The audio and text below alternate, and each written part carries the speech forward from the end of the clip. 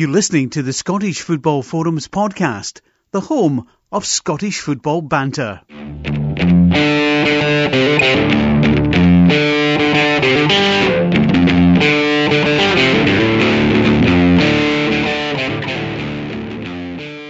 Hi, welcome to the latest episode of Scottish Football Forums podcast.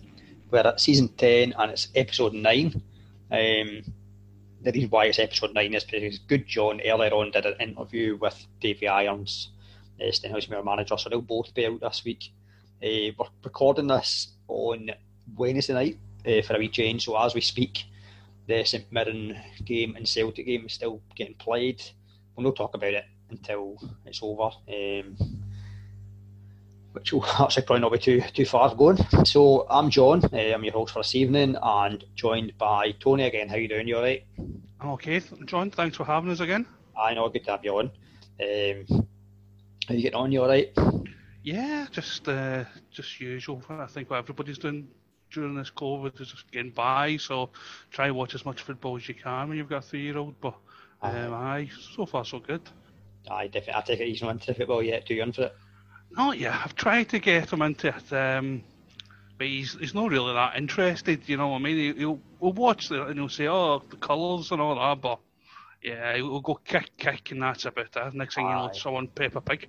That's fair enough. I don't think I started watching football until I was about 8 or something like that, and even then it would be kind of. Aye, likewise. I remember the '86 World Cup and just not being interested in it. You know? Right. The '86 World Cup was the first one I remember. That's what I remember watching. So it shows my age. It's kind of weird. I feel like you're saying this every week, but in a season that's not got much football, there's loads to talk about. Because obviously the lower leagues haven't get going and all that type of thing yet. I'm going to touch on it briefly just before we get started properly. So the Lowland League and the East of Scotland League, now they have been told 10th of October is the start date. So it's got to go ahead, fixtures are out and all that type of thing. However, the West of Scotland Football League still not got confirmed dates. It's looking like the dates are going to be announced tomorrow. Speculation is that it will start 31st of October, so Halloween. I don't know whether it's maybe because obviously in the West of Scotland there's restrictions in terms of movement or the household things and all that type of thing. But we'll see what happens. Are all the clubs happy with this, or is there kind of a bit of discontent amongst them? Certainly frustration. I think frustration from a lot of them in terms of like they want to know when they're getting started. At the weekend, their friendlies started, so obviously they were told, or all the fans were told, don't turn up at all, don't jeopardise what's going to happen. So everything went smoothly in terms of that. You even had a situation whereby games were getting live streamed. So who would have thought that at that level? But games were getting live streamed. I think I seen something. I may be wrong with the team, but I think it was Cambuslang Rangers, right. And they were having a bit of a pop because they were told the game was going ahead.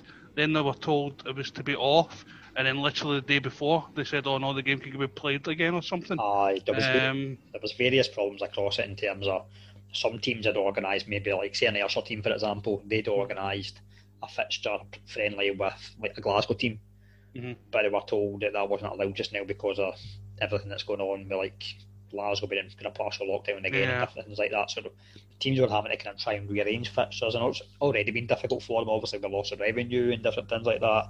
They want to just keep going again. So fingers crossed we're in the right direction.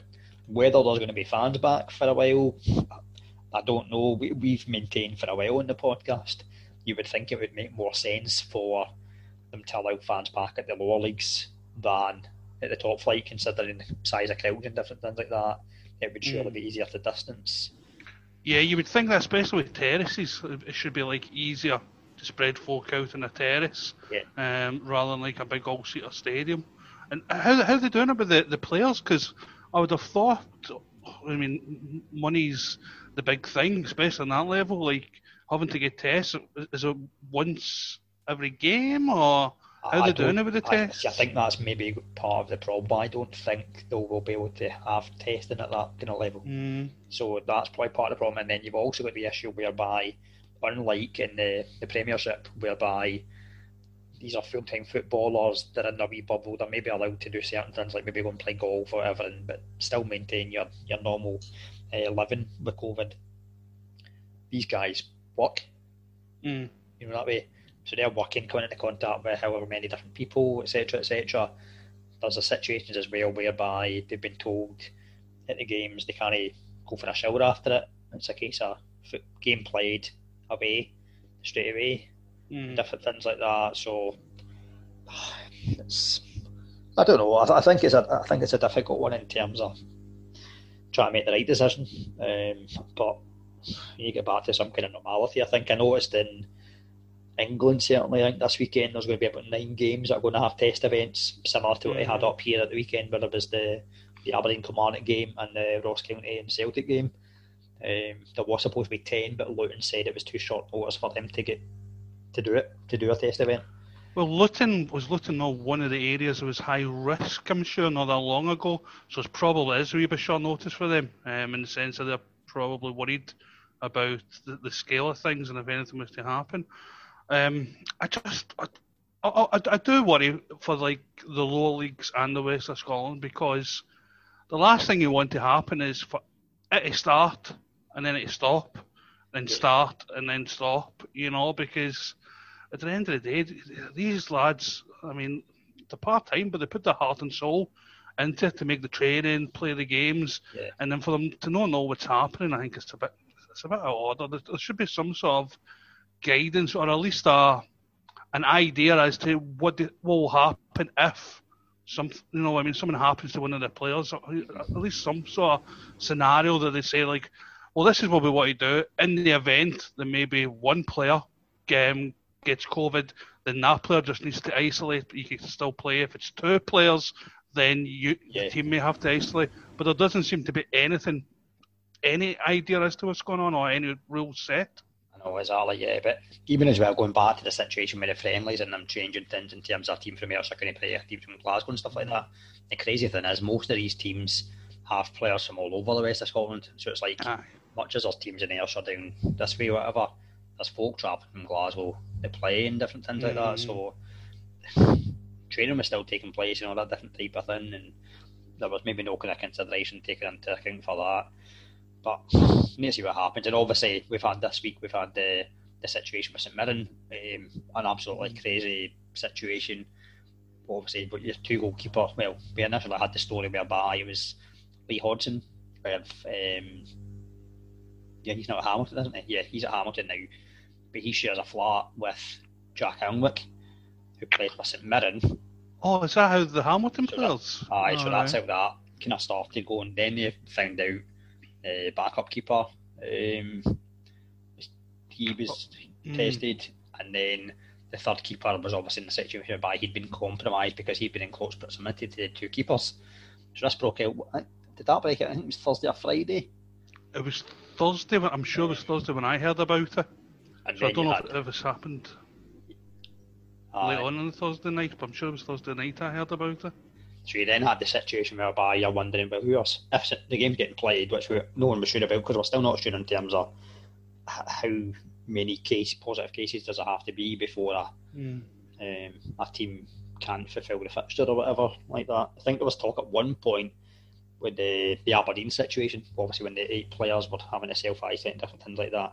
I think as long as you could have a squad of 13 or 14, then the game was still going ahead. But slightly different situation, obviously, in terms of goalkeepers. They had no goalkeepers. So there was talk online with maybe Jamie Linefield. I've seen that.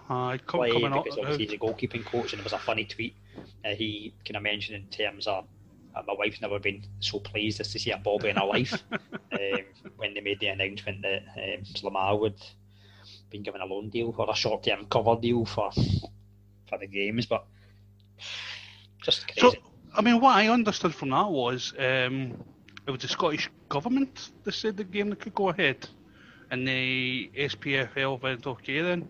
Now, I don't understand that, to be honest. I don't understand why the SPFL have said, yeah, your game can go ahead when you've got 3 goalkeepers out, but you've got ball and goalie, just the one left back, it's not even first choice left back at Celtic, and then they go, no, you can't play for like 2 weeks. I don't get it. If I'm being honest, it seems to be like they're just picking and choosing what rules suit them. You know, and that's where it's on. It's unfair. I mean, really, it's unfair on someone that.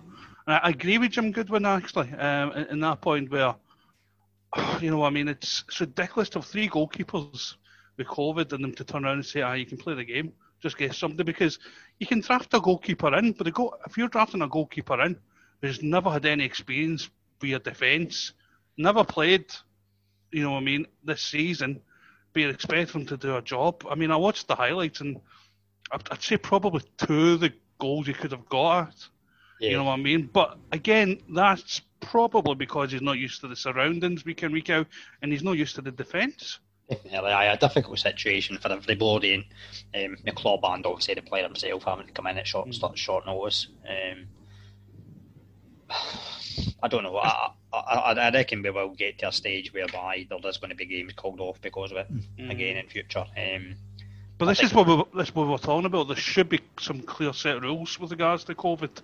Yeah. Guidelines. There's no guidelines whatsoever from a footballing sense. I mean, we all know, well, we kind of know the basics with regards to, you know, the best of 6 and all that stuff. You know what I mean? But in footballing terms, there's nothing really that tells you this is what you need to do. This is what should happen. It's just a case of we'll use this rule now, whereas we never used this rule before. Yeah. So it's just a joke, to be honest. Aye, the situation as well in terms of, like, there was Hamilton players, then 3 of them were found to be tested positive. However, when they were retested, they brought out negative results. And I think this is a problem as well with the testing. The testing doesn't seem to be fit for purpose. It happened with Gogic, didn't it, as well? Yeah, it doesn't seem to be fit for purpose. So you've got a situation whereby people are getting told they've got it and they don't.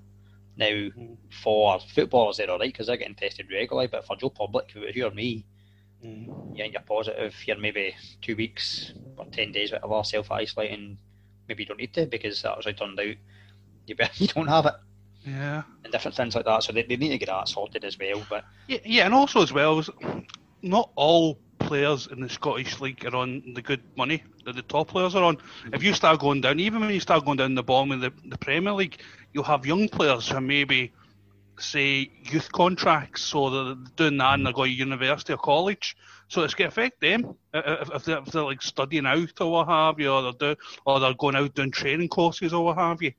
It needs to get really looked at, and it needs to be like thought out, some sort of plan. Hopefully, at least before Christmas, there's something set in stone on how we're going to go forward. Because, I mean, if you go on a national scale, I do worry about what's going to happen in regards to the winter time, and I think Scottish football might really be affected if we don't have anything set in stone or have any plan for the future. Because obviously it's not just football that there's frustration at all levels in terms of just work, life in general and stuff like that. Much a stop-start, isn't it? Aye, but good to start with so much negativity, Get out of the way. Get out of the way anyway, and hopefully we can come on to kind of cheerier news and cheerier tales. So the weekend action saw the strange situation whereby actually all games kicked off at 3:00, which in a normal situation would be great because for fans you'd be like, oh brilliant, I can go to football 3:00 normal time, all that, you can enjoy your Saturday night. However, so we're obviously in this situation whereby it's like pay-per-view games and different things like that. So I don't know if you've been watching any pay-per-view games with Celtic or that, have you? I've not really, and the reason being is I can't really justify it. Because you know what it's like. I mean, you've got a family and everything. I'm already playing Sky Sports, BT Sports, Premier Sports.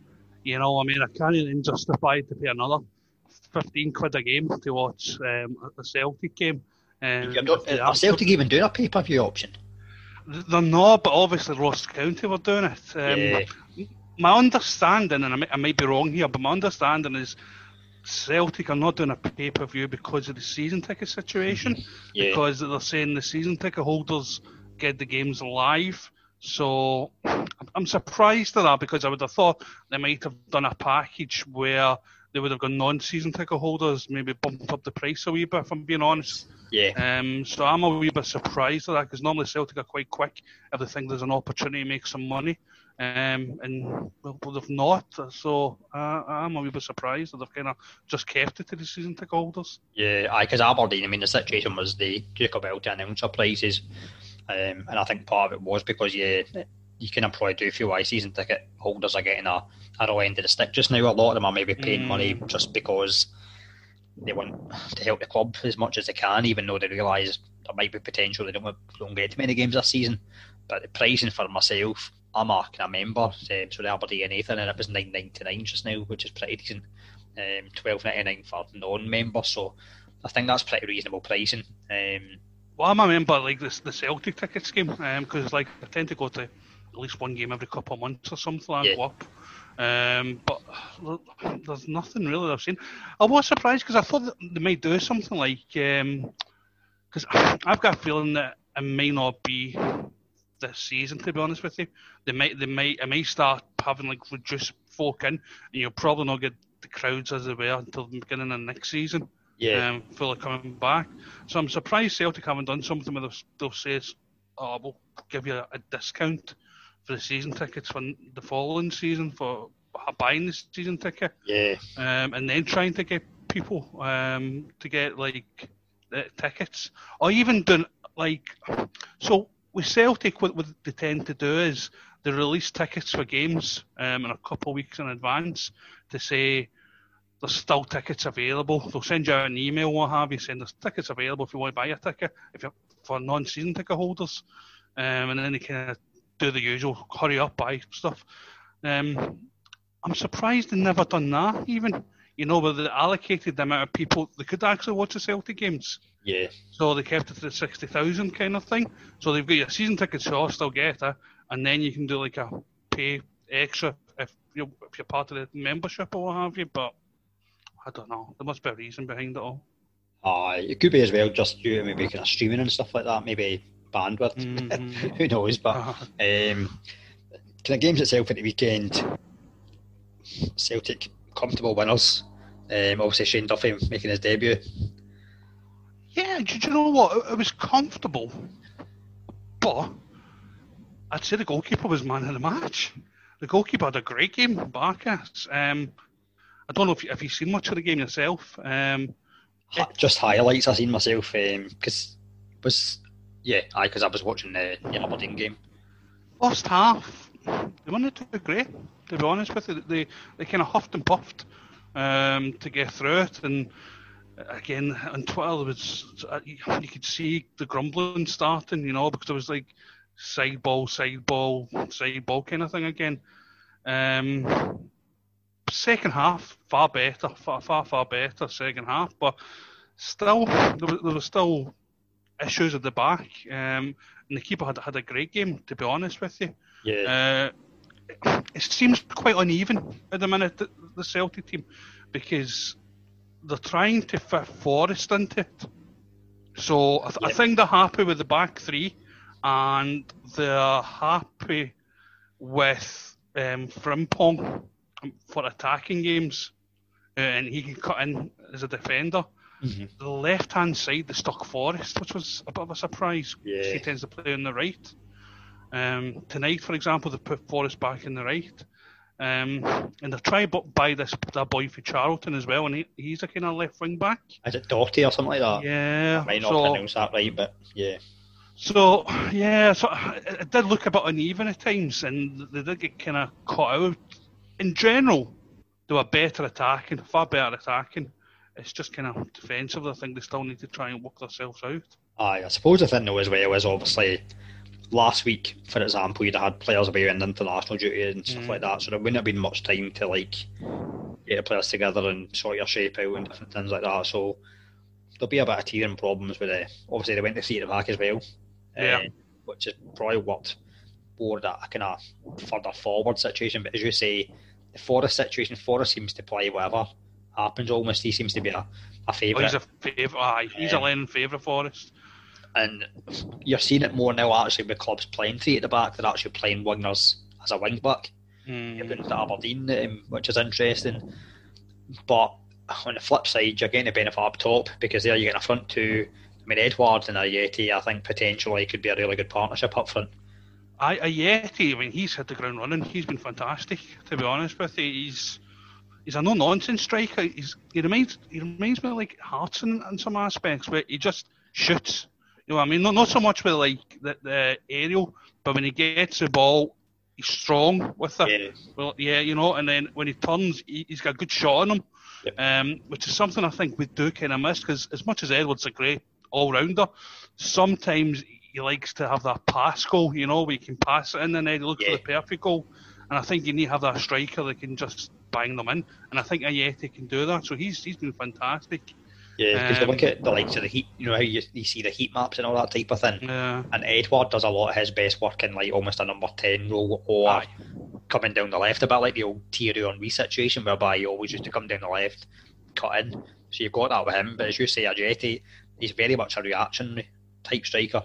Like, he can spin quickly, score. His goal on Saturday was a perfect example. He just reacts quickest to score. I mean, 3 goals in 3 games, in good form, looking good. Edouard being back as well, wins a penalty. Penalty's maybe a slightly soft, but it's a penalty.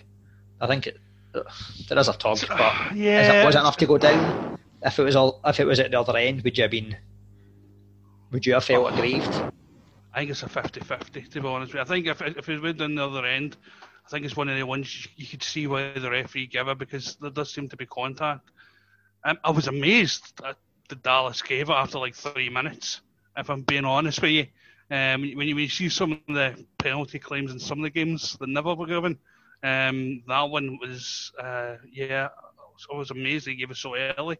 Because normally the referees don't like giving penalties early, they normally like waiting before they give like a penalty. But 50-50. I could see them giving, I could see them not giving. It's probably the best I could say. Aye, definitely. But the penalty itself, Edouard, casual as you like.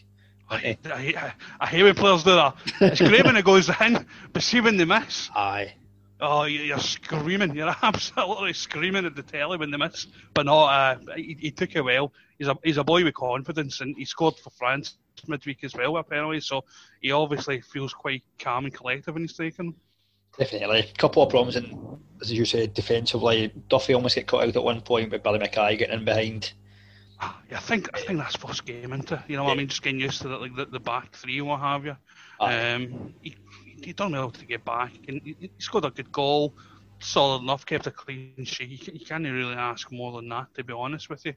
And as I said, the keeper in my view was like the best player of the game, and I was made up for him because he was starting to become, you know, a bit of the whipping boy, you know, that way you can see it happening in the papers. Yeah. That he was getting mentioned a lot and all that. So I'm made up they had a really good game. And hopefully that builds his confidence up for the rest of the season.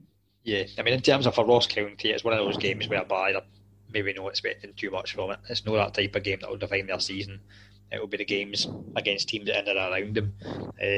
And we'll maybe talk about it more as we go through the games. But already it's looking very much like there's going to be a top 4. And then the rest of the teams could potentially be trying to avoid relegation. It's early days though. I mean, we're only in 7 games so far. Yeah, I think if I was a Ross County fan, probably the only thing that would worry me was the way they kind of capitulated after they lost the second goal. It was as if their heads kind of went down, and from being quite tight to marking and being really not bad defensively in the first half, they kind of lost the way, especially after the second goal. You know, they were letting Ayer through, you know what I mean? It just, yeah, I'd be a wee bit concerned about that, the way they kind of lost the way in the game, because they looked really solid and really good first half. Yeah. And now as we speak, we mentioned earlier, obviously Celtic and St Mirren playing tonight. So St Mirren took the lead early on. Celtic have won, they've come through 2-1 winners, so job done as far as Celtic is concerned. A double week. A few changes tonight is yeah, he changed it. He dropped Frimpong and he put Forrest in the right and Moya Elyounoussi in the left. Defence was left. What's that? I think Taylor played on the left. No, Taylor played as part of the 3. It was Taylor, Ayer, and Thingmamabob, the new boy. El Hamed played, I think. Was he in the back three? I'm pretty sure I've seen that. Yeah, Taylor did start on the left. So would they play Forest then? On the So right. would have been on the right, Forest. It was Ayer, Duffy and El Hamed. And then Christie played? Yeah, he played instead of Ncham. Alright, so... And Klimala came in for... I've seen that, Ayeti. So that's them, obviously one. That'll be them 2 points behind... No, 3 points behind Rangers. 3 points, because we're exactly... a game in hand. Yeah, game in hand. No, I was just trying to think there how they were doing that formation, because I'd caught a wee bit of it, but I never had the sound, so I wasn't too sure. So he does like a wee tinker at times. I would imagine he must have done that for fitness reasons with Ayeti. I can't see him dropping Ayeti for anything else other than fitness. Well, there's going to be plenty of games as well, because there'll be European action as well to come. I just hope he gets a settled team between now and what do you call the Rangers game? Because I think the Rangers game is going to be the big game, and I don't want to be going to play Rangers with a team that we're still kind of messing around with. I'd like us to have like a settled team, and everybody know what the team is going to be, barring injuries, obviously, or anything like that. Aye, absolutely. So you mentioned Rangers, may as well go on to their game against Dundee United. I was speaking to my boy, and we were talking from a fantasy football point of view, and he was thinking, Rangers will win this easily. And I said, see, after the game against Kilmarnock that Dundee United had, there's no way that Mickey Mellon's going to allow them to go out and take a beating. They'll probably be a bit more compact, a bit harder to beat. Okay, Rangers did create plenty of chances, but and then they got the job done, but I had a feeling it wasn't going to be a high scoring game. Yeah, but Dundee United for me are very similar to a lot of teams in the Premier League, especially like the bottom side of Premier League teams, in the sense of they look compact in defence, got a good hard work in midfield. It's up front. A lot's been placed in Shankland's shoulders, as if he's going to be the saviour. He's going to be like their Alan Shearer to get them out of trouble. And I feel that's a wee bit harsh on the lad, because he's had a good season in the lower league. To come up to the Premier League and be as good as that, and his first goal is a lot to ask. I think he will be good, but I think there's probably a bit of pressure on the lad to be the saviour of Dundee United. I've said for the last couple of weeks, I do worry a wee bit about them, because they are shipping goals. The only thing you can take out of it is Rangers. I mean, they're not expected to win. The games they really need to win, the games of St Mirren, Hamilton, Motherwell, those kind of games where they need to pick up the points and try and figure out how to beat those teams. But yeah, it wasn't a good day in the office, I didn't think, for Dundee United. Yeah, mind you, I say it wasn't a thumping. It was a repeat of the Kilmarnock scoreline before now again, but Rangers again are looking impressive going forward. I mean, Ryan Kent, we've mentioned every week on the podcast, it seems like we're just a broken record, but he is superb just now. He's almost unplayable. The goal itself, the quick feet in the box, the defender needs to get back into the game. I would say pay in, but no one's paying in just now to watch the football.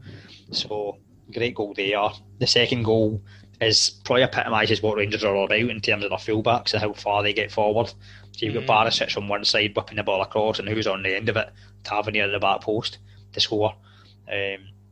There's a thing about Tavernier. Now, obviously listeners will know I'm not a Rangers fan, but he scores a lot of goals, and obviously as someone who doesn't follow Rangers, he seems to get like a lot of criticism for Rangers fans.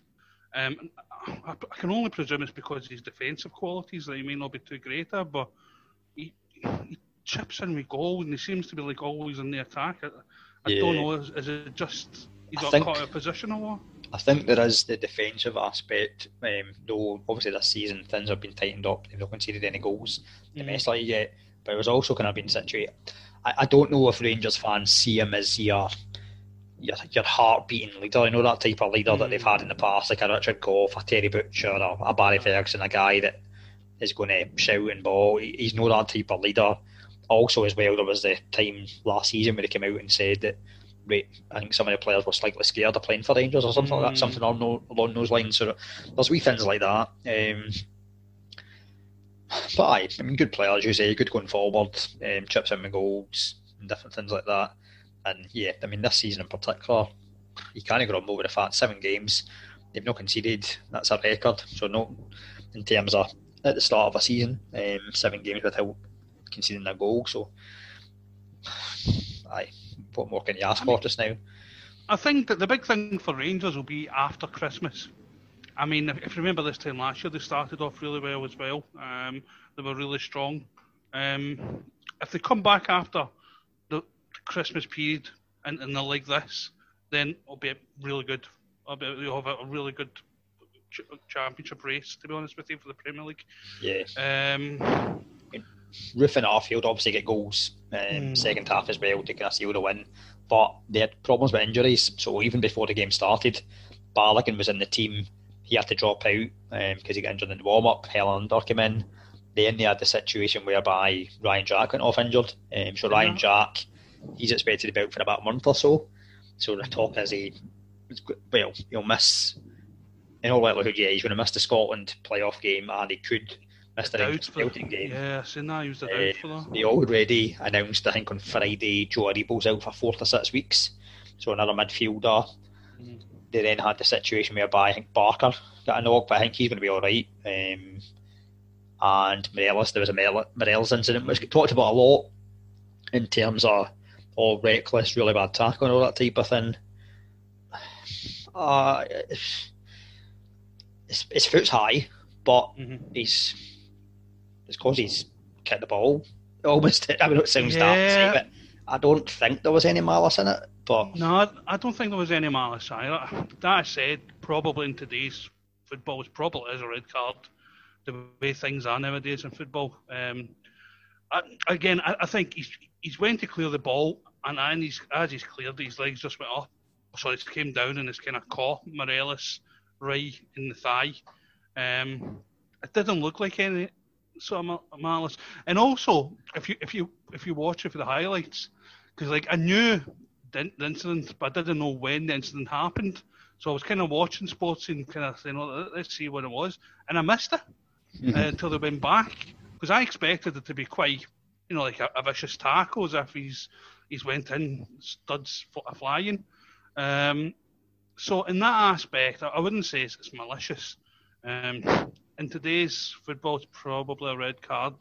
But I don't think he deserves some of the abuse he's getting over it at the minute, saying that he meant to injure Morelos and all this kind of thing, and then Stevie Gerrard said about it afterwards. I don't think that was fair because the lad certainly never meant to. Yeah, you say you're seeing Rangers are more of a threat this season? Yeah, I could. They've definitely improved. You can't say that they haven't improved. I think it's all about maintaining what they're doing now. This time last year, if I was honest, I was worried about them. I thought they looked quite good as well to start. And then they collapsed again at Christmas time. So I'm kind of just waiting to see what happens after the Christmas period. They do look impressive. You can't deny that. I mean, they've not conceded any goals. Kent looks a far better player. Kent seems to be not as selfish as he used to be, in the sense that Kent would sometimes get the ball and start doing a Samaras, in the sense that he gets head down and start running, kind of thing. Whereas now he's getting the ball, he's looking up, looking at players around him, doing 1-2s, getting into good positions.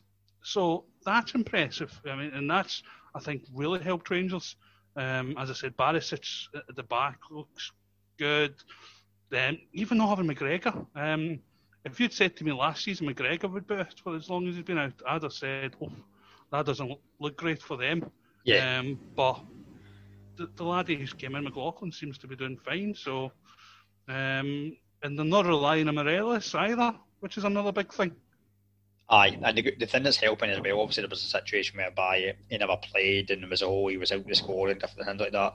As long as Rangers keep on winning, Gerrard can keep Morelos on the bench until comes a time that they might need him to start again, which could happen. Roof's settled in all right. I think he's still getting up to match fitness.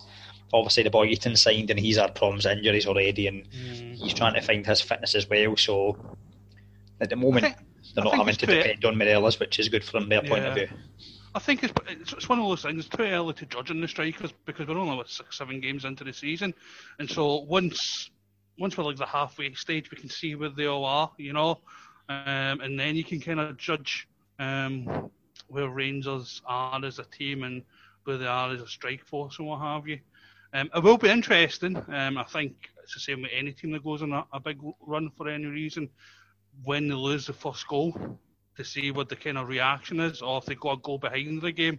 That, I think, is probably their next big challenge, is if they go 1-0 down to somebody.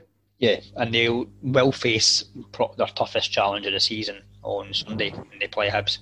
So they'll go to Easter Road, live on Sky, so that's going to be their first real tough test. See how they cope with that, because Hibs had beat them. Well, they bounced back to one at the weekend against St Mirren. So it'll be good. I think the one good plus for Rangers is they've not got the Hibs fans, because it's quite a lively atmosphere when Hibs and Rangers play, especially Easter Road. Aye, so, lively's probably putting it mild, Tony. I was trying to be polite there, John. So I think that'll probably be a big benefit of Rangers not having all the Hibs fans inside the ground. So yeah, I mean, it may be a benefit to Hibs as well, in the sense that if things aren't going their way, maybe they won't have people on their back, but I'd probably say it's more of a benefit for Rangers going into that. Hibs. So you mentioned earlier about Lamal probably maybe could have been doing better with a couple of the goals. So the opener, he's maybe a slightly unfortunate, I think. He's unlucky with that because it's a kind of deflection, isn't it? If I remember, like, it's cut in, and it's kind of the boys hit it, and it's hit off some defenders. He's kind of slid in, and it's kind of underneath the goalkeeper. It bounces off Nesbitt. Like, Nesbitt doesn't know much about it and gets a goal. It's one of those ones it's not exactly what telling his grandkids about. So with that, but yeah, probably the last one, the Boyle goal where Newell crosses it. Jamal comes to try and deal with it, doesn't deal with it at all, and it's a simple header for Boyle at the back post. So, well, you say a header. Well, shoulder, maybe shoulder. Yeah, he's just kind of lost all his bearings in that one, because if you watch it, he jumps up about halfway across the goal. So he's not even waited to jump till he's like near the far post. So he started to jump up about halfway, and he's kind of then hopped. And yeah, he's just got everything wrong with regards to the flight of the ball, who's behind him, all that kind of thing. And again, I think that's just the lack of preparation and time and working with our defence. Getting used to the stadium even. Aye, no, I mean, Hibs looked impressive, but yeah, they were helped a wee bit in terms of the situation at St Mirren. The other goal, Joe Newell, nice move, and then he finishes off with a nice pass into the net. So, aye, they're going well. I think it's Hibs' best start in over 20 years, something like that, in the top flight. So, as we say, big game on Sunday, which will be interesting to see the outcome. From a selfish point of view, I think I'd like maybe a draw there. I think from Aberdeen's point of view in terms of things, but I will see. I think for Hibs, it depends what Hibs want to be this season. Do they just want to be a top 6 and be happy with it, or do they want to be pushing for a European place?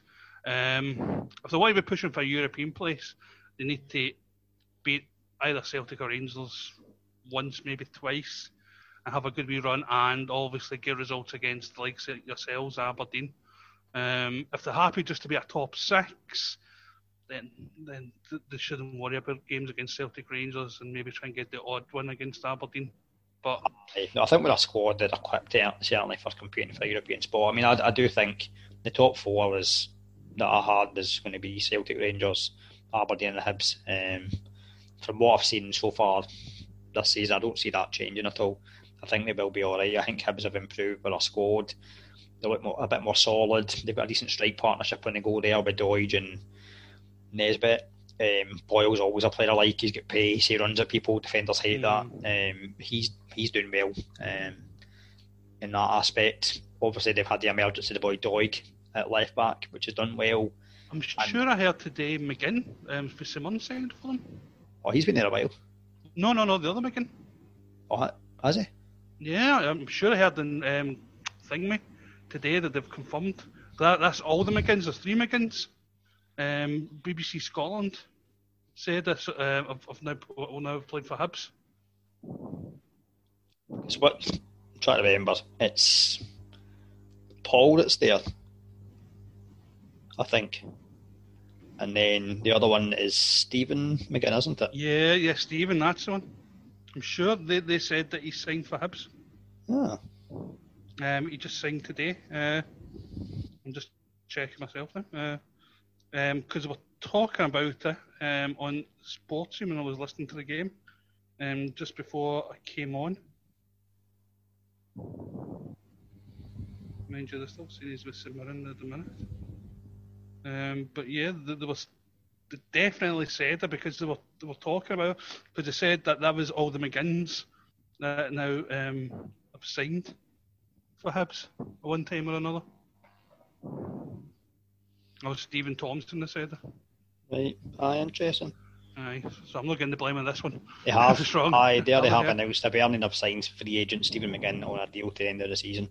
I'd missed that one. You know what? For a moment there, I thought I'd made it all up. I thought I'd done it in Football Manager or something. Another player in there. I still think they could maybe do another couple of numbers in there. Maybe in midfield still they could do another, and possibly at centre back. I think if there was to be an injury to Porteous or Hanlon, they would be a bit short at centre back. So I would think Jack Ross will want to get a couple of players still in, and that'll probably be helped by once things settle down south and clubs decide on what their squads are. No doubt maybe kind of 1 or 2 loan players come in from there, or even maybe further afield. So we'll see what happens. I think that's definitely affected some teams up here because, as you said, normally by now the Championship and the First Division in England kind of know who they want in their squads and who they're going to send out on loan. But because obviously the Championship, I think, it's definitely started back up last week. I don't know about the First and Second Divisions. Are they up and running down in England, down here? You live there. You should have more. You should have more knowledge than me about that. Come on now. It's a bridge too far, that. You know what I mean? A bridge too far. I don't know. I mean, I can't think. Obviously, I noticed the Carabao Cup, or whatever they call it. It was getting played. That's I watched a wee bit of the tail end of the Burton Albion Aston Villa game last night. But no, they all started at the weekend. Have they all started? Aye, so they did. But I will move on. So at the moment, I'm doing it fairly. That's quite fairly. Moving just really down the league in position. So Aberdeen, my own team, home against Kilmarnock. Normally a game that we do alright in, especially at Rugby Park, but this one was at Pittodrie. So more positives to take. After the initial game against Rangers, whereby we just didn't look at the races at all. Since then, we've been really good. 6 games we played this year. We've only conceded 2 goals, which is good. I was going to say, clean sheets. It must be made up of that. And that, you know what that's like in terms of when you get clean sheets, it breeds confidence, a bit like a striker scoring goals. The more clean sheets you keep, it becomes a habit with that. And we're definitely helped by the fact that Tommy Hoban been in there. Tommy Hoban, when he's fit, probably one of the best centre-backs in the league. McKenna's looking... Where's he from? Hoban? Watford. Where did you get him? So we had him before on loan when he got a really bad injury, and we offered to help him with rehabilitation in terms of training with us and different things like that. And yeah, we've got him in a deal just now. So really good player. Scott McKenna's starting to look somewhat back to his best. He's winning every challenge in the air. He's looking like that dominant centre half that they got him in Scotland call up and was getting tipped for moves down south for big money. So good signs there. And then you've got Andy Considine as well, who's Mr. Reliable. We're still persisting with this formation. Well, I say we're persisting with this formation in terms of 3 at the back, but we're really flexible in terms of how the way we can play. We started off with 3 at the back. Again, is it a 3 or do you go to like a 5? Well, like a kind of 5. Potentially, when you're defending, it can go to a 5. But the guys are playing as wing backs or wingers. I mean, Matty Kennedy and John Hayes are both wingers by trade. But throughout the game, we kind of changed, and it would evolve into like 4 at the back and different things like that. So it's a very fluid system. It's probably managers will always say it. They don't like to talk about formations and stuff like that, because I think now in football, there's obviously shape and all that type of thing, but teams are more flexible in the way that they play. Like, you don't get your traditional, even at some clubs, your traditional centre forward. It's your wingers that are more influential. Or I was reading something earlier, the modern fullback. If anything, that's the new attacking threat. Is your fullbacks. You look at Liverpool down south and Robertson and Alexander Arnold, in terms of the amount of chances they create, it's unbelievable. They don't defend fullbacks anymore. It's all about the attacking play. I mean, you think back to like fullbacks that you had at Aberdeen, like Davy Robertson. He could attack, but he was good at defending. Stuart McKimmie, there's another one that was, to me, is a classic fullback. But in today's game, he probably wouldn't get picked because he's not as attacking minded as what he should be.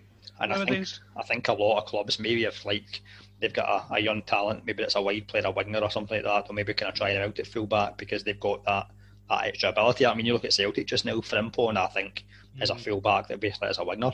He's got all the tricks of a winger and all that type of thing. Defensively, his game needs to improve. I don't think he's bad defensively, but I think over time and experience, it's something to improve on. But again, on Saturday, I watched the game on pay-per-view. Kilmarnock were all right at the start. I would say there was a bit of kind of to and fro. Early on, both teams were trying to kind of maybe suss each other out and different things like that. And I've spoken about it before in the podcast this season. Kilmarnock are certainly trying to play a bit more of a more attractive style of football, trying to keep possession a bit better and different things like that. They were playing 2 up front. But generally, I would say we coped with them pretty well. Do you think he's playing a better style of football because you don't have the big target man Cosgrove at the minute? We are definitely, yeah. I mean, not that I'm saying that Cosgrove is bad, but I'm saying in the sense of sometimes, and I know we've done it before, that it's when you've got a big tall striker, it's just so easy just to, when things are bad, to lump it up to him. I mean, there's a few things that have certainly changed in the last few weeks. So we've got a situation whereby, I mean, McCrory again, man of the match. I mean, he's winning the ball, whether it's tackling, intercepting, but along with that as well is he's dribbling with the ball, he's moving forward with the ball. I think I read a start like he was highest for the most dribbles for us as well in the game, and then obviously he scores a superb goal as well. He makes a great run late into the box. Scott Wright looks up, picks him out, and then McCrory kind of curls it into the net. So that's helping. Good. The boy Wright. Yeah. I mean, he missed that chance when he was like through, but the pace, he had a bit of pace on him to get through. He's always threatened to break through properly. He's been one that's been unfortunate with injuries. I think as well, maybe his body hasn't been quite developed in terms of he needs to develop more in terms of cope with the physical side of things. He's had, as I say, problems with injuries. He's now getting a wee run of games. He's certainly someone that he's a confidence type player. I mean, he's your traditional winger, but now he's actually playing almost as a kind of 10 of sorts. McInnes is talking him up as well. He said about how he's a kind of key player just now and different things like that. Possibly were helped out as well by the fact that he's out with contract end of the season as well. So he's got to kind of do everything he can to get a new contract. What age is he? 23. So he's at a good age. And is he a natural striker, or is he somebody that they put up there? He's a winger. So he cuts in, right, but certainly McInnes prefers him as a 10. He's effective as a 10 because he can go both ways. He can go down the channels. He can come inside. He can run at players. A bit like Pollett when we had Pollett. He's a bit like that. And Pollett, it took a while for Pollett to get going and develop. So I think Wright's the same. But alongside that, the relationship him and Hedges have got, the two of them are interacting. We 1-2s in around the box. Just nice, fluid. And then, as you're saying about Cosgrove, to go back to your initial point, we've got Watkins in, who's not a striker by trade. He's a wide player or a 10 as well. So he's almost playing like your kind of false nine thing. You've got, how it's no actual striker, so he likes to run the channels, he likes to link up play, nice wee touches and different things like that. So there's more options, more movement.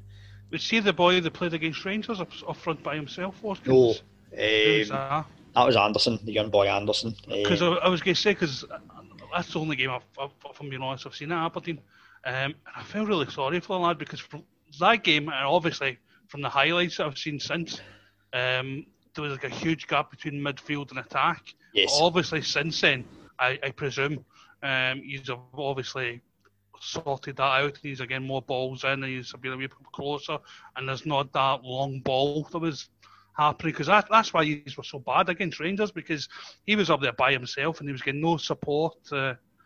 But obviously he's a scoring now, and he's looked like scoring, and he's getting chances, so he must be doing something right.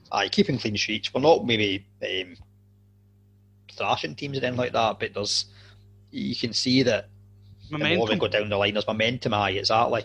And it doesn't matter if you win every game 1-0, win's a win. So it's good going into the European game tomorrow night against Viking, which is going to be a tough task, as Viking in the last 5 games they're undefeated. So are they 8th in their league? I think 7th or 8th certainly. But by all accounts, they're quite an expansive team, which I think that'll maybe suit us playing them. Because I think in terms of, we maybe kind of not sitting as such, but if they come at us, I think we'll pick them off, especially with the way that Hedges and Watkins and Wright are linking up together. So I'd like to think we'll be okay, and then we've got the carrot of a tie against Sporting Lisbon to come. And I read earlier in the week they've got 7 players that supposedly tested positive for COVID. So Sporting Lisbon are always about the last. I think I said this last time. It was one of the last 3-4 years. They've just kind of went through just crazy stuff. You never really know what you get with Sporting Lisbon, and that's the truth of the matter. With the game against Viking, I think it's one of those games that can go either way. It really can. I don't think there's a clear favourite, and I don't think you can say definitely, Aberdeen will win or Aberdeen will lose. It's just one of these games that it's whoever plays well in the night. I definitely agree, yeah. And obviously as well, we've not got the advantage of going back to Pittodrie for a second leg. It's on the night that it'll be decided. And you wonder as well, in terms of these kind of situations, whether your restrictions in terms of travel and different things like that, and they'll play a part in your build-up, your preparation and different things like that. It hopefully shouldn't.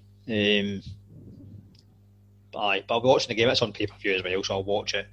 Fingers crossed. Am I right in saying that the UEFA thing at the minute is when they go over, the team has to come straight back after the game or something? I believe so, yeah. We've had to, it's a chartered plane and all that type of thing. And they yesterday, pretty sure it was yesterday they went, because I've seen a few pictures on the players posting views from the hotel and different things like that. So, yeah. It's not a plastic pitch, is it? It's a grass pitch? It's a plastic pitch. Is it plastic? But we've got... Well, Kilmarnock, plastic pitch we do alright on, because we've no lost there for 20 odd games. Hamilton been a bit hit and miss. Livingston, we were one of the only teams to win it. Livingston last season.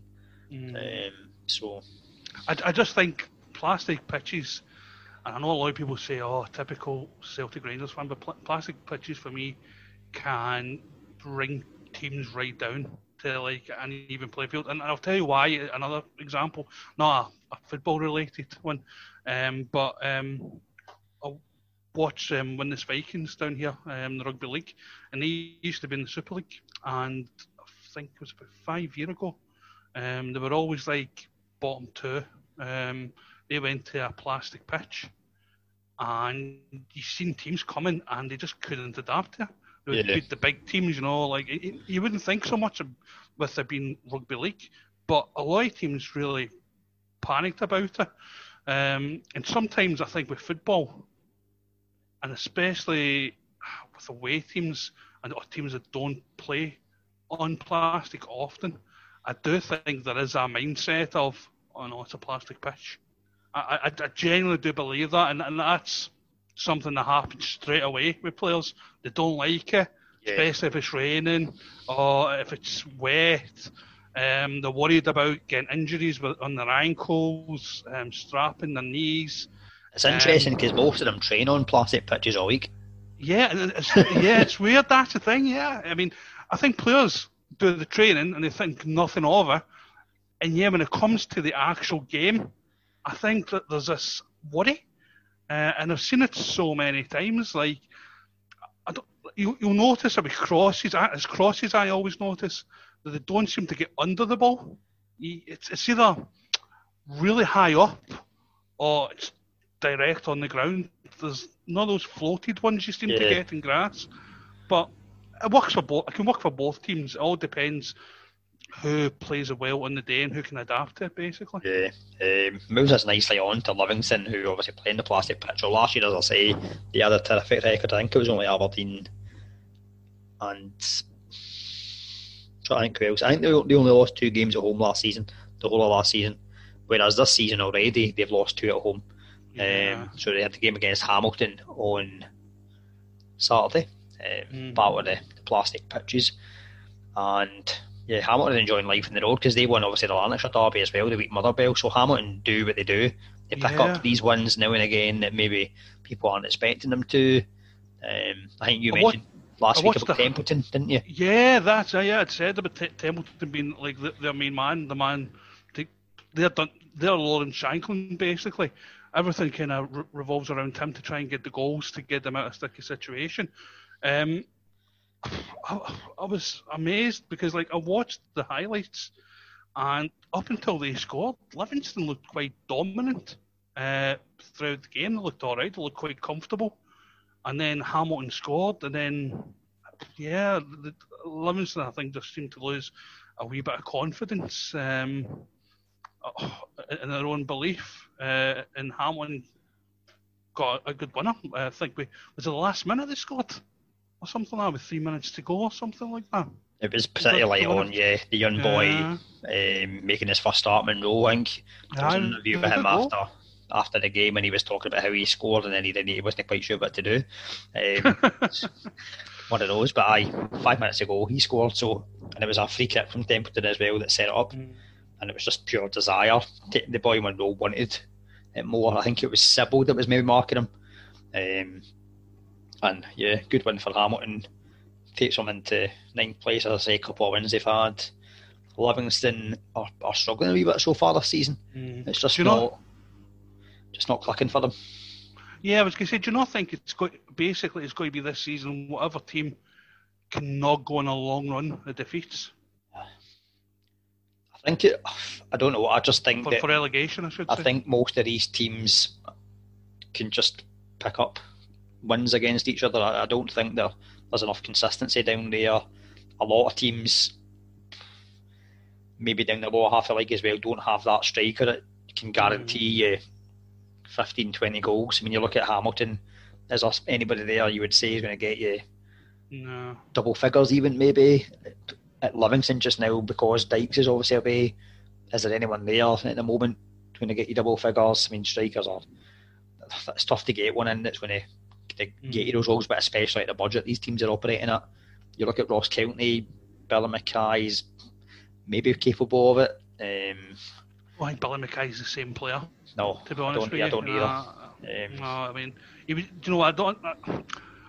When he went to Dundee United, for whatever reason, it's kind of, I don't know. He's never looked like the player he was previously. Yeah. After Dundee United, I don't know if it's a confidence thing or what have you. You mentioned Dundee United with Shankland. Obviously, we yet to know whether he's caught it at this level. To be fair to the boy, though, he has been injured.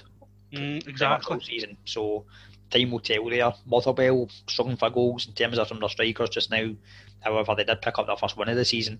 An important win on Saturday. The boy Campbell, who I think we rave about most weeks as well, right good player. I mean, to be fair, I never heard him until you boys had started talking about him. I'd never really known about the lad. And then obviously his name popped up and he scored against Lithuania, and he scored again the weekend there. And he looks a right good prospect. He's probably one of those guys, because he's probably not the type of player you're going to notice in highlights so much.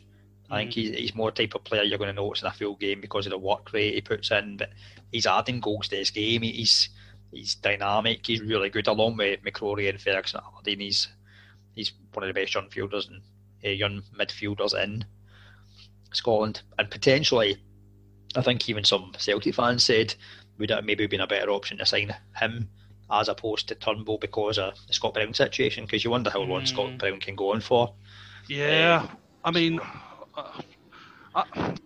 I just think that I think they've bought Turnbull because of the situation that's happened previously with the lad. I just hope for his sake that he isn't bought and then he's just forgotten about. You know, he's like one of those ones that, and sadly we've done it before, where we buy a player because he's been good and he doesn't get a game for us. You know, he's always on the bench because our midfield is quite full as it is at the minute. Definitely, then, yeah. And then you've got the likes of Sorrow to come in, McConnell as well. Roderick is still there because Roderick has Roderick. Yeah. I think probably he will be away, but I think that Turnbull maybe kind of find it tough to get an Ida Christie. However, the amount of games that Celtic play, he'll probably still get a lot of games. I'm surprised we never loaned him back out to Motherwell for the rest of the season.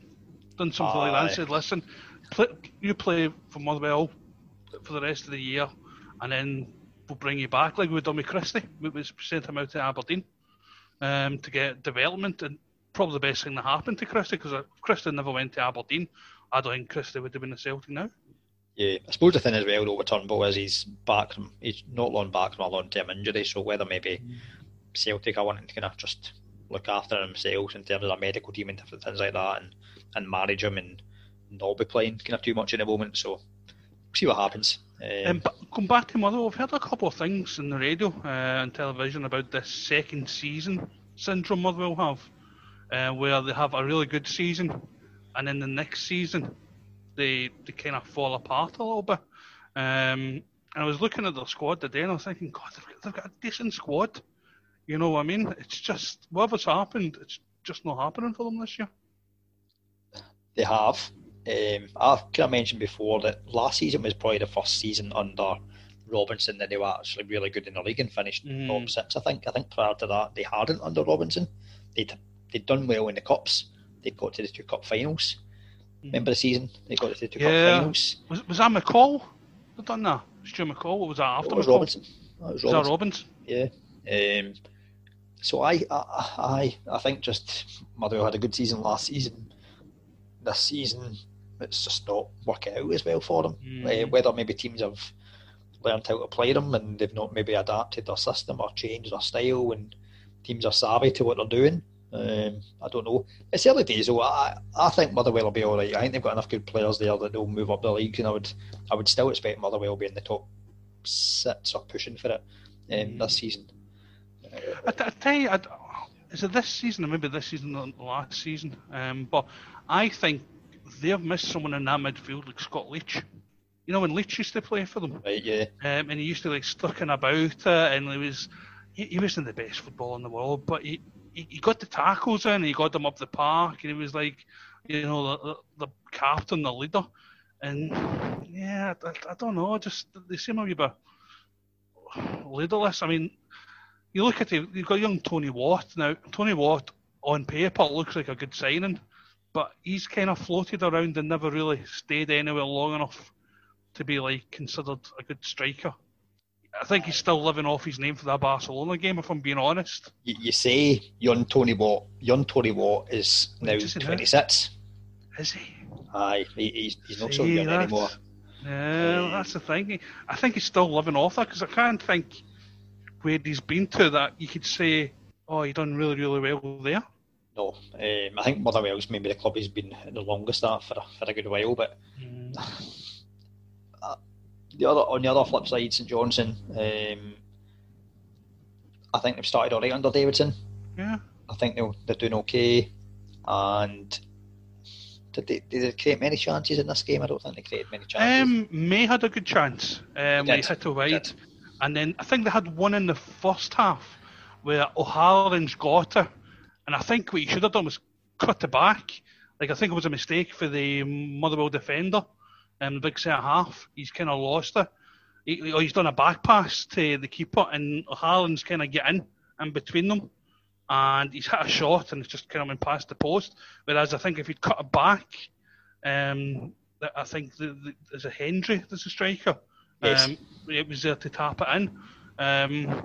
They looked all right. I mean, I tipped St Johnstone to be in the top 6 this year, and to be honest with you, I still kind of stick by that. I think they're good enough to be in the top 6. I don't think they're any worse than anyone else, to be honest with you. And I would agree with you. I would agree with you. I think they've got guys in the team that can score goals, the likes of May, the likes of O'Halloran, the likes of Hendry, so I think they have got that in their team. And that young lad, McNamara, looks alright. He does, yep. He's one he looks promising. Every week again we speak about him. He looks good. Composed. He was the one that played the ball in behind for May's chance. Oh, see, I mean, they look alright. It's just, I think what we're going to see this, and that's what I was saying about it, is whoever doesn't go on a long run on defeat, a long run of losing games.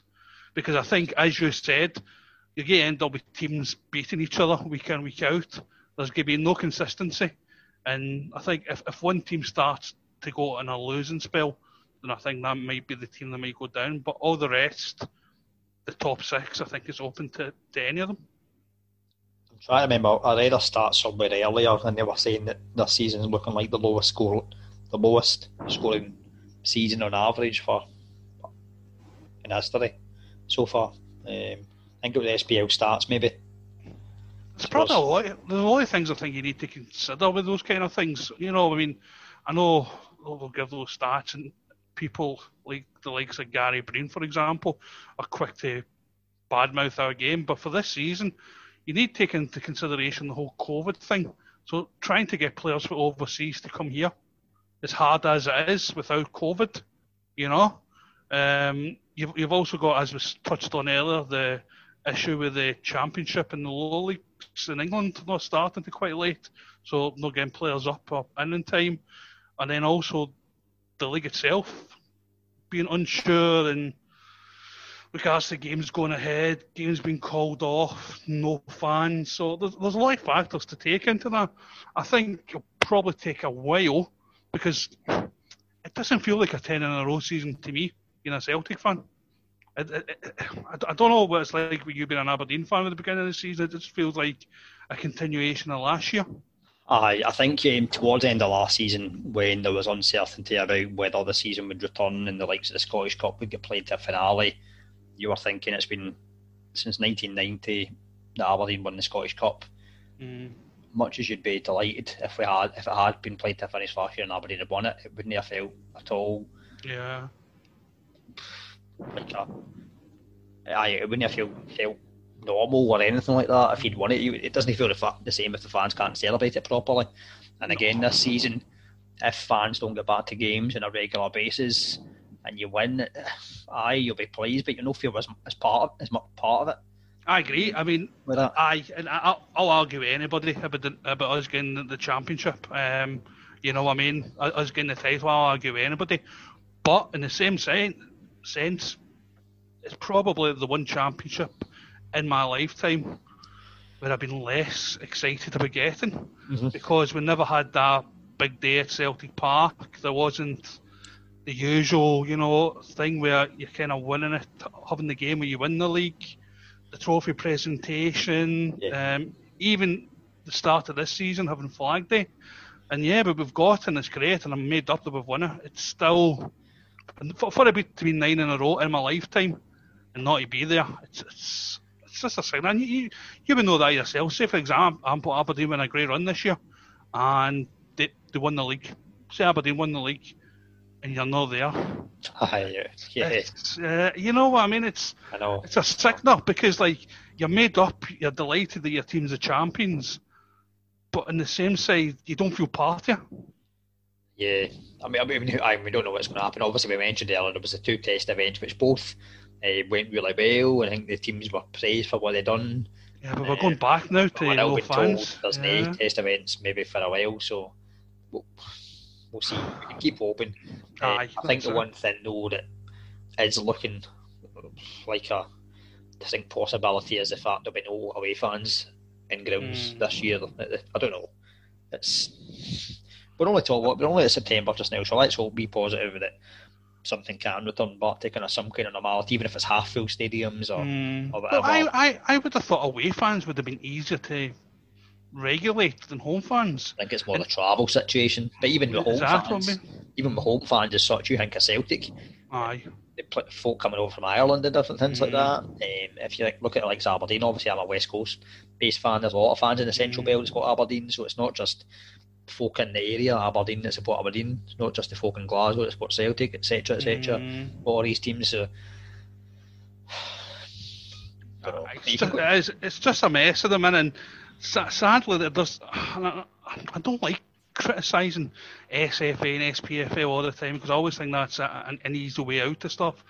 But you just wish there was a wee bit of leadership as to some sort of game plan, as to how they see things panning out, you know. And I think that's all fans really want, is a wee bit of an idea. At the minute, I mean, nobody knows what's happening at the minute. Nobody knows what's going on for this season.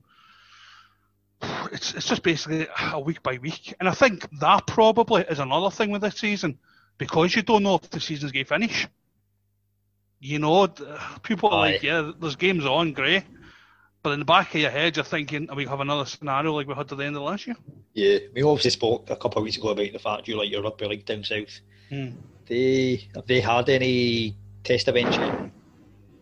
Well, it's weird to say that. I know rugby unions had test events both here and I think down south. There's a French team in the Super League, and over in France, they're allowed to have fans at the game. So Catalans played Wigan in the weekend, and they had fans. I think there was 5,500 fans in their game. So I think there's pressure for the rugby league to try and get fans into the grounds. That's basically why the lower leagues like the Championship and Division 1 and also the Challenge Cup have been shortened. Because of the fact that there's no fans, and similar to lower league football, they kind of rely in match day money. It's not about sponsorship. But what they've done in rugby league, they've done something different. So how it works is, because they're scared as well that their schedules aren't going to be finished. So what they're doing is they're doing a percentage instead of points. Right. So what happens is the minimum games you have to play is 15, and say you win 10 of those games, well, you get whatever percentage of that is of the 15. Yep. So then they work it out that way. So potentially, if you win every game, 100%, so you'll be top. If you next say you win 9 or 10 games, you get a percentage. So the top 5 highest percentages will then go into the playoffs, as far as 6, highest percentages. Which I thought was quite a good way of doing it, actually, because then you're giving everybody a chance, and then if something happens, you can say, well, this is a cut-off, and this is how it's worked out, and this is why you're top of the league. Makes sense, definitely, yeah. I mean, I've spoken as well about how the fact I like watching the Aussie Rules, and what the Aussie Rules do is they have a points system, but they also have percentages as well, and it's based on like points that they score and different things like that, and points they concede. So, say for example, there was a tie, it would go in the percentage as opposed to like goal difference, for example. But effectively, it probably is goal difference as such. So, right, okay. So it just makes it more easier. I mean, because I think for, you know how Scottish football is and the way things are, up in Scotland, you know, regards to, you've not played this amount of games, you've not played that amount of games. I think a percentage is maybe something Scottish football should have looked at, you know, going forward. Again, doing the same thing where you have to have a minimum amount of games to be played, and then going by it. So it is something that I thought was really quite interesting, and a good way of doing it. But also another thing that they're doing down here is the rugby league is games are getting played in neutral grounds. So say for example, Warrington are playing Hull KR. So instead of it being a Warrington's ground, it'll be played, say, Helens, for example. Something like okay, that. So no one's home advantage as such, even. Yeah, that, and I think it's also another way of kind of keeping the COVID apparently or something like that, by keeping them all in one area. I'm not 100% sure. Or like a bubble behind it. Yeah, so they kind of keep them in that bit. So I may be wrong, but I'm sure they have like 2 games in the one stadium. So but that game would be the first game, and then it could be Leeds versus Catalans as the next game. Well, that's what they've been doing in the Aussie League. Like Melbourne, basically, it went into lockdown, so like most of the games being played in the likes of Queensland and things like that, and teams have been staying in bubbles and hotels and all staying together, and then maybe it's going to like West Australia and different things like that, or South Australia. So they've been quite good at thinking on their feet anyway. But we'll move on, because we're probably getting fed up talking about COVID, and everyone's probably getting fed up listening to it. A couple of things that we noticed from this week. There was a signing of Charlie Adam going to his boyhood club, Dundee. Seems a good move. Yeah, I think, I don't know about you, but when I first read it, quite came out the blue, because I would have thought he'd have went to a championship club down in England, or like a first division club. I think it'll work out well for them. It's just one of those weird ones. You just hope that it works out, and it's not like another Anthony Stokes. You know what I mean? Where he's signed and he doesn't play a game. You know what I mean? We never even mentioned that when we were talking about Livingston as well. That's a crazy situation, isn't it? You know what I mean? But that seems to happen. I mean, there was that one as well. I don't know if you remember Ian Hart, and he was supposed to sign for Simon, and he signed for Simon, and he got all the way back. He got all the way up. He got all the way up to, I think it was the M8, and then thought, I don't like it here, and turned back and cancelled his contract. So I always worry when you've got a big established player in Scottish football terms saying he's going to join a lower league team. I just hope it works out well for them, and it definitely goes the way Dundee fans want it to go. I suppose the thing is, to be fair to Charlie Adam, he was born in Dundee, so he is a Dundee lad. So he knows what Dundee is. You know what Dundee's like. He's not going to be in for a culture shock or anything like that. And I like Dundee. My mate stays in Dundee, and I remember when he first moved, it wasn't up to as much as the likes have been privileged to grow up in Glasgow and the nightlife and everything like that. Whereas nowadays, Dundee's a fabulous place. I really like it. Be interesting to see. I think there was some talk that they'd cut like office staff and different things like that. I'd heard this. They've had to be clever in terms of how they finance it. So whether it's maybe being financed by like almost like a sponsor or such, you know what I mean? Someone's maybe helping out with the wages and stuff like that. I can only imagine that is the case, to be honest with you. Because it's not just here that's happening. That happened at Arsenal. I think Arsenal let go of like staff and different things like that, and then the next thing you know, they're spending 20 odd million on a defender and stuff like that, which sticks in the throat of your normal people like you and me. But as we all know, football's a very different business, unfortunately, when it comes to that. But good luck to him. Charlie Adam there, 34. He's one of those guys you just think looks older because he's always had that kind of old face. He looked old when he was at Rangers. When he broke through as a youngster. With that. And the other interesting thing that I've seen this week, we were talking about it a bit before the podcast tonight, was the announcement that Partick Thistle women are going to be managed by 2 of the Partick Thistle players. So you're going to have Brian Graham as a manager and then Ricky Foster as assistant. So interesting to see what happens there. I did actually for a couple of seasons watch Partick. Well, not watch, just keep an eye on Partick Thistle ladies, because one of my mates used to play for them. My mate's wife, Becky Bisland, used to play with Partick Thistle women's team. And I mean, when she was there, they were a good wee team. Like they just seemed to always just miss out. I don't know, are they up now to the Premier League, or are they still in the first division? Because they were in the first division. I would have to check. I think the top flight in the women is only got 8 teams, if I'm right in saying. And then you've got like the Championship, I think it's 8 as well. So I would have to be honest with you, I would have to kind of check and see. But was it Brian Graham came out and said that he kind of took an interest when he was watching the Scotland women's team and how well they were doing, and obviously women's football's on the up. Such a big, there's a big upward curve you would say for women's football to develop and get better and get more, I'm not going to say professional, but get more of a professional, maybe off the pitch. Because when you the players and everything like that, and they're giving their all, they're a bit like maybe the non-leagues and stuff like that. There's definitely, I'm sorry, cut you off. Definitely more of a prominence with them now, with women's football. If you went back 10 years ago, you would never have heard really of any women's football. But now, obviously, you've got women footballers on BBC, Sports Scene. You see Julie Fleeton on quite a bit. She played in the Soccer Aid as well. Yeah. Oh, yeah, I've seen that actually. Yeah, I've seen a wee bit of that. The girl that used to be the goalkeeper, she's quite good. Lee Alexander? No, the other one. Gemma Fay, yeah. She's really good. She's a good pundit.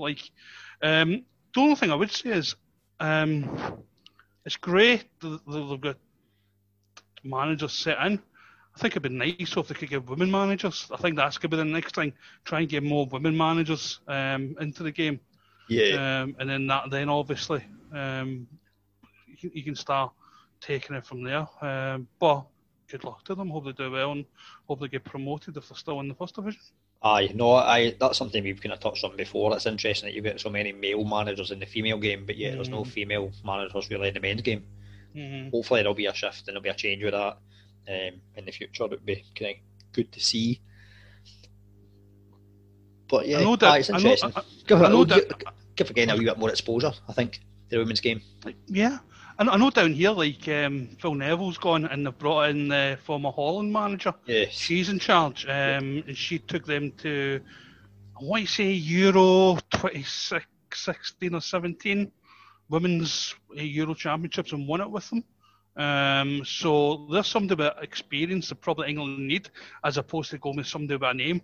Because I think the last 7 or 8 games with Phil Neville, I think were a bit of a disaster, to be honest with you. But that should obviously promote the game well for England, and obviously helps them a wee bit more with tactical-wise, because I think Phil Neville may have been tactically astounded at the women's game in the sense that he probably wasn't as well equipped as what he thought he was for the women's game, because the women's game is totally different to the men's game. There's a different pace to it. There's a different way to attack, different way of defence. So I think she'll probably do well with England. So it'll be interesting to see how Partick Thistle will get on. But good luck to them. So Partick Thistle are in the SWPL 2. Oh, 2? Aye. So is it Division 1, Division 2? Is it Prem 1, 2? Aye, you've got one in. So I think they're 1 and 2, but I think it's almost like. Well, I wouldn't say class at the same level, but. That's the thing with a lot of these leagues, especially the newer ones. Unless you follow the games inside out, if you're just looking at it for maybe first, second, or third time, it's still a wee bit confusing, you know. It's like when I'm trying to describe the likes of what was the juniors to you guys, and now what is the West of Scotland, and we kind of spoke about last week how, was it last week or 2 weeks ago, there's going to be the conference is going to be split into 2. That's now been confirmed. That was confirmed earlier on tonight.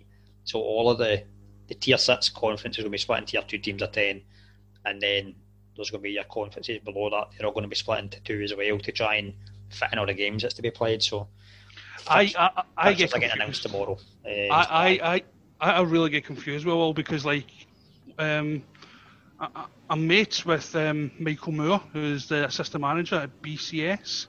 I think it is, and I could not tell you what league that is. BSC Glasgow are in Lowland League.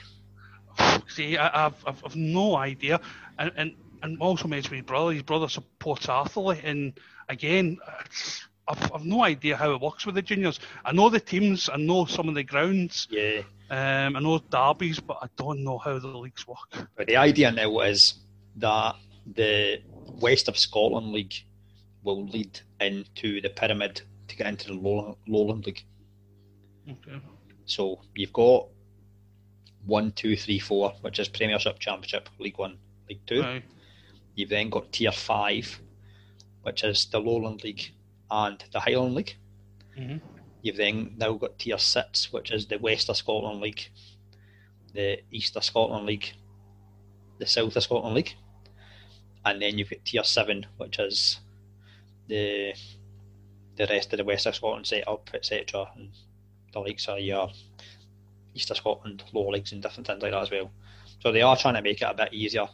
So there is kind of you can see kind of natural progression, but it'll probably still take time for it to the fans to get their head around it, because even people that support the likes of these teams, we are still trying to get our head around it, because it's changing all the time in terms of what's happening. So the likes of Arthur, like, to me, because obviously Barhead, when I'm a Paisley boy, so Barhead was only ever up the road. Arthur were like a well-known team.